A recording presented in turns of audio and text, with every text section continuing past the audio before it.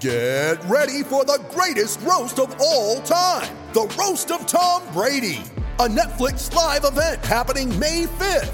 Hosted by Kevin Hart, the 7-time world champion gets his cleats held to the fire by famous friends and frenemies on an unforgettable night where everything is fair game.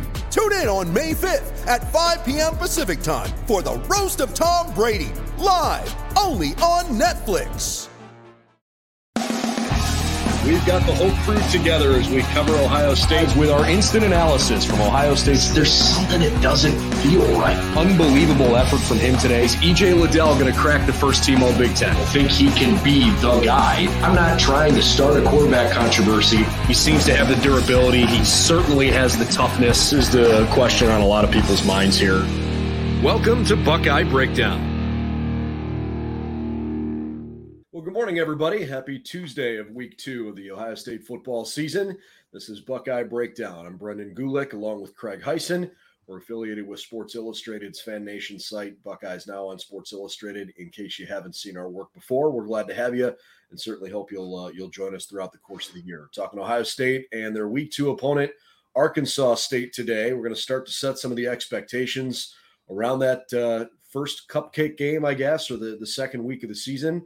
And also want to touch a little bit on maybe how things might be a little different nationally as it relates to the perception of the Buckeyes if they would have opened with this game instead of opening with the Notre Dame Fighting Irish. So we'll keep it to a fairly short pod this morning as we kind of get the week off and turn the page from looking at Notre Dame to now checking out Arkansas State. You can find all of our work on BuckeyesNow.com. Buckeyes Now on SI is our Twitter handle. Facebook, Instagram, same thing. And then we certainly would appreciate it if you'd subscribe to our YouTube channel here and support our content that way. Hit the notification bell and please join us whenever we go live so we have a chance to interact with you. Would love to take some questions along the way too. Craig, how are you this morning, man? What's up? Doing well. How are you? I'm good. I'm tired because I stayed up too late watching Arkansas State film. And admittedly, I stopped when it was halftime because it was ugly. I pride myself on being objective and fair, so I'm not going to go off the deep end this morning, but this has a chance to get pretty ugly. It definitely does. The opening line of 44, not the highest point spread of all time, but when you see that large of a number, it's like, whoa, is this going to be a running clock game in the second half, a la a Florida State game back, I want to say around 2012. They opened up as a 70.5-point favorite over a team similar to Arkansas State and ended up doing a running clock. So it's 44 is a large number. And look, let's try to be reasonable about this. I don't think Arkansas State is as bad as Akron was last year. But I think the Tulsa Golden Hurricane that the Buckeyes saw in week 3 last year is a better football team than Arkansas State. Mm-hmm. And to me, the reason why I think this game could get out of hand fairly quickly is because of the play at the line of scrimmage. Arkansas State has some skill players that are not too bad. They've got a quarterback in James Blackman, who's a Florida State transfer, who's still around in college football.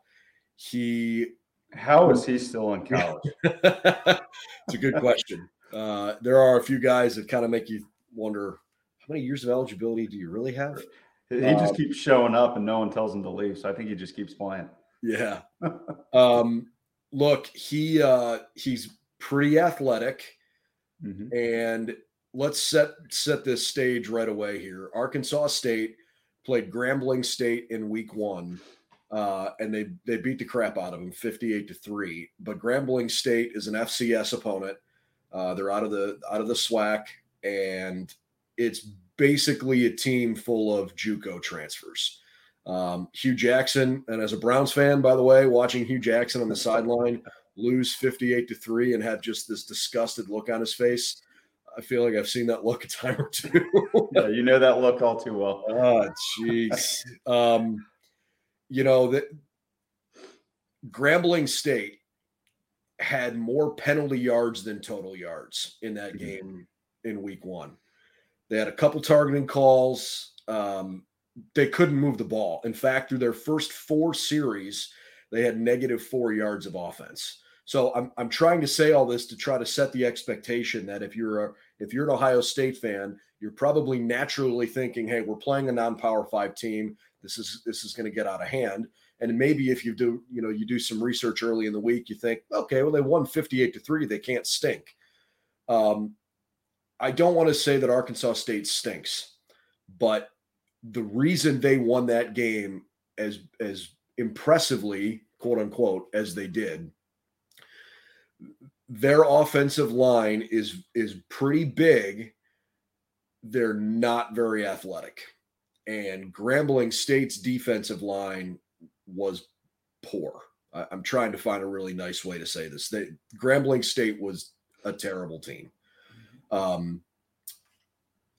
Skill position wise, I think Arkansas State has a couple guys that are pretty decent.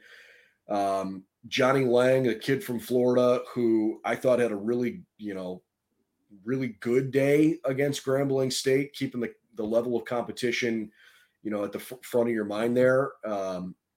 He averaged 9.5 yards per carry in their opener, had 13 carries for 124 yards. And then, of course, they've also got former Ohio State running back out of Tampa, Brian Sneed, who was dismissed, if you remember, from the team after just a couple games back in 2018 over some sexual assault allegations. He was a top 100 recruit, went and played JUCO ball for a year, then went to Austin Peay, and then now Butch Jones, who's in his second year at Arkansas State, is kind of giving him a second shot. And there are reasons why when you watch him run, you think like, okay, I can see why this kid was so highly thought of at one point, because he's got some burst, he's physical, he runs downhill, he's got a little bit of size. The challenge is they didn't see anything in week 1 from a defensive perspective that they're going to see on Saturday. And especially the guard play, they've got 2 guards. Jordan Rhodes, Arkansas State. Jordan Rhodes, their right guard, is 6'5", 350.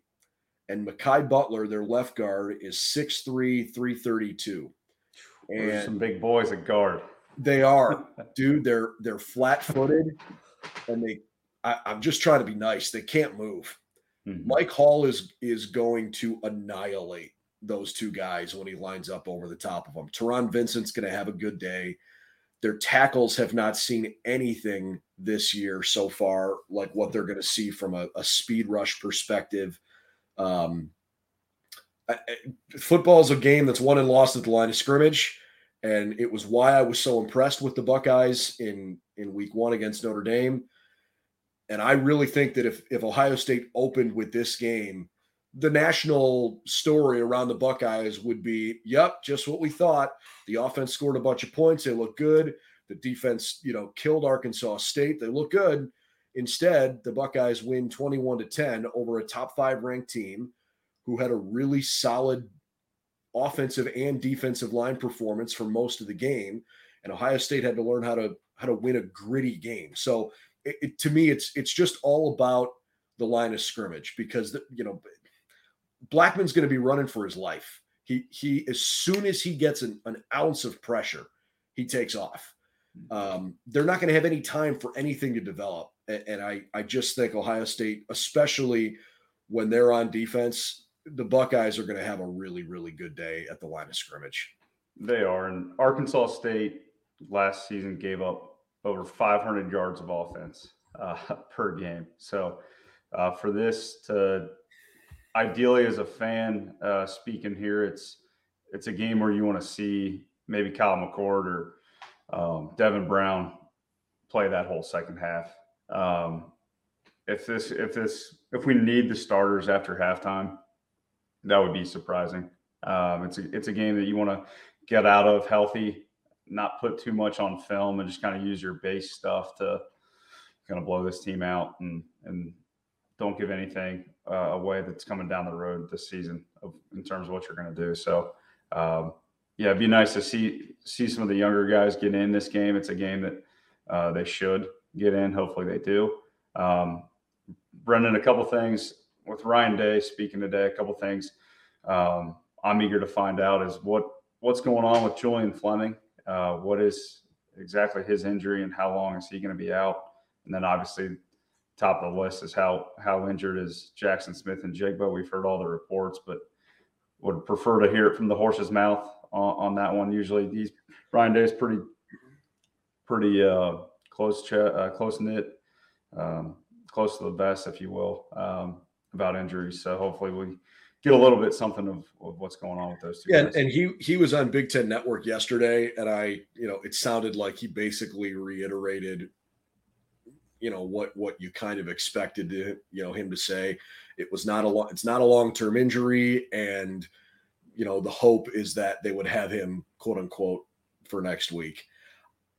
I think there could be some value in Jackson playing a series or two if he's fully healthy, just because the offense was a little out of sync without him. And the reason you play these couple of games is because you're trying to establish that rhythm. But if he's not fully healthy, there's not even a conversation you don't play him, because there's no reason for him, to try to further aggravate an injury when you need him starting against the Wisconsin, Badgers coming up here in a couple of weeks. But I am hopeful that JSN is healthy enough that he could at least get on the field for a series or two, even though most people are probably going to be like, hey, why is he out there? We don't need him for that. And then, with Julian Fleming, look, when I watched him warm up, he looked okay to me. Hard to really know what he was dealing with based on that. We'll try to find that out here today. Did get a question here about basically how long do you expect the first team guys to stay in the game. I think they will be doing much more rotation this game and have the top players out by halftime. I think a lot of the first team guys might be out for the start of the second half, but I don't think you're going to see starters pulled before halftime.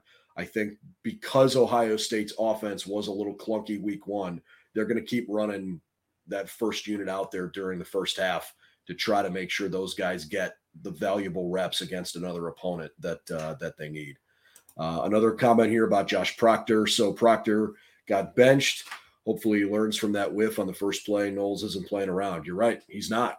Jim Knowles has high expectations, and the reality was Josh Proctor missed an open field tackle that cost the Buckeyes more than half the length of the field.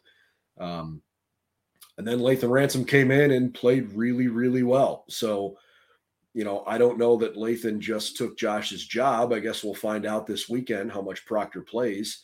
But you can't miss tackles. That's definitely part of the game. You got to figure out a way to come up with stops when you've got one-on-one opportunities. A lot of the Buckeyes were able to do that this week.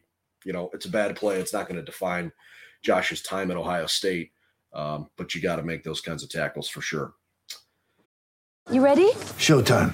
On May 3rd, summer starts with The Fall Guy. Let's do it later. Let's drink a spicy margarita. Make some bad decisions. Yes. Audiences are falling in love with the most entertaining film of the year. Fall Guy. Fall Guy? Fall Guy. That's what the poster said. See Ryan Gosling and Emily Blunt in the movie critics say exists to make you happy. Trying to make it out? Nope. Because I don't either. It's not what I'm into right now. What are you into? Talking. Yeah. The Fall Guy. Only in theaters May 3rd. Rated PG-13. It's only a kick. A jump. A block. It's only a serve. It's only a tackle. A run. It's only for the fans. After all, it's only pressure. You got this. Adidas.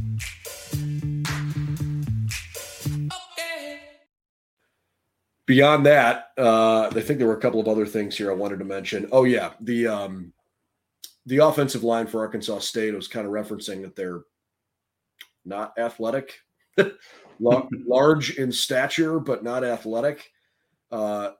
Here's a perfect example of what I'm talking about. They got down to the 1 yard line and couldn't score on 1st and goal. How do you have those big boys should be able to get a push for 1 yard? How do you have a left guard who's 6'5", 350, and a right guard who's 6'3", 332, an offensive line across that averages 325 pounds against an FCS team and you can't get 1 yard on 1st and goal. That's what I'm talking about. They're not explosive. They don't move well. When James Blackman was able to get the ball to his receiver or his running back on a little swing pass quickly, their speed took over and they picked up big chunks of yardage. But it was a rough go if you start thinking about what they're going to be facing with Ohio State's offensive and defensive line. Go back and watch Donovan Jackson week 1 against Notre Dame. First career start for Ohio State's left guard. Donovan Jackson was moving people. He really, really looked good. He would be the best offensive lineman on Arkansas State, and it's not even a conversation. And he's not as big as several of the guys that are there. Could be a tough day. It's going to be a long one up front for them. Yeah. A couple quick things here, and then we'll kind of wrap up, like I said, a shorter pod today. Jim Knowles and the defense, with the idea they were trying to stop the run as quickly as they did against Notre Dame, and thinking back to something Ronnie Hickman said to us last week, referencing that guys had not been getting to his level of the defense untouched as often in practice. That's how he knew progress was being made up front. Well, Ohio State only allowed, on average, 1.2 yards before contact per rush against Notre Dame, which is one of their better performances on the ground since the start of 2021. I thought there were a lot of instances where Tyler Buchner was scrambling before a play really had a chance to develop, and that may have actually made that number look slightly more favorable for the Irish. If you're running just over 1 yard before somebody makes contact with you, in general, as a defense, you got a pretty good chance to have a good day. So I thought that was certainly an impressive way to kind of recap Ohio State's rush defense there. Yeah, back to the Josh Proctor point. After he missed that tackle, I was looking at the snap counts. Rewatching the game, it was Ronnie Hickman had 50, Tannen McAllister was 49, Ransom was 46, Proctor had 5, and Martinez had 1. Cam Martinez. So yeah, that's definitely going to be a question that comes up today to Coach Day about is Latham the starter now? Is Proctor going to start again week 2 and see how that plays out and how that rotation is going to work? Yeah, and the reality is that they're probably going to be able to play a little bit of depth. So it's not about who is playing, period, to me, as much as it is who's getting the more meaningful snaps early in the game. I think you'll see a little more Cam Martinez this week. I would expect you're going to see, Chip Trainum get some time at linebacker later in the game. Sure feels like Tommy Eichenberg and Steele Chambers and Cody Simon are the 3 linebackers that Jim Knowles trusts.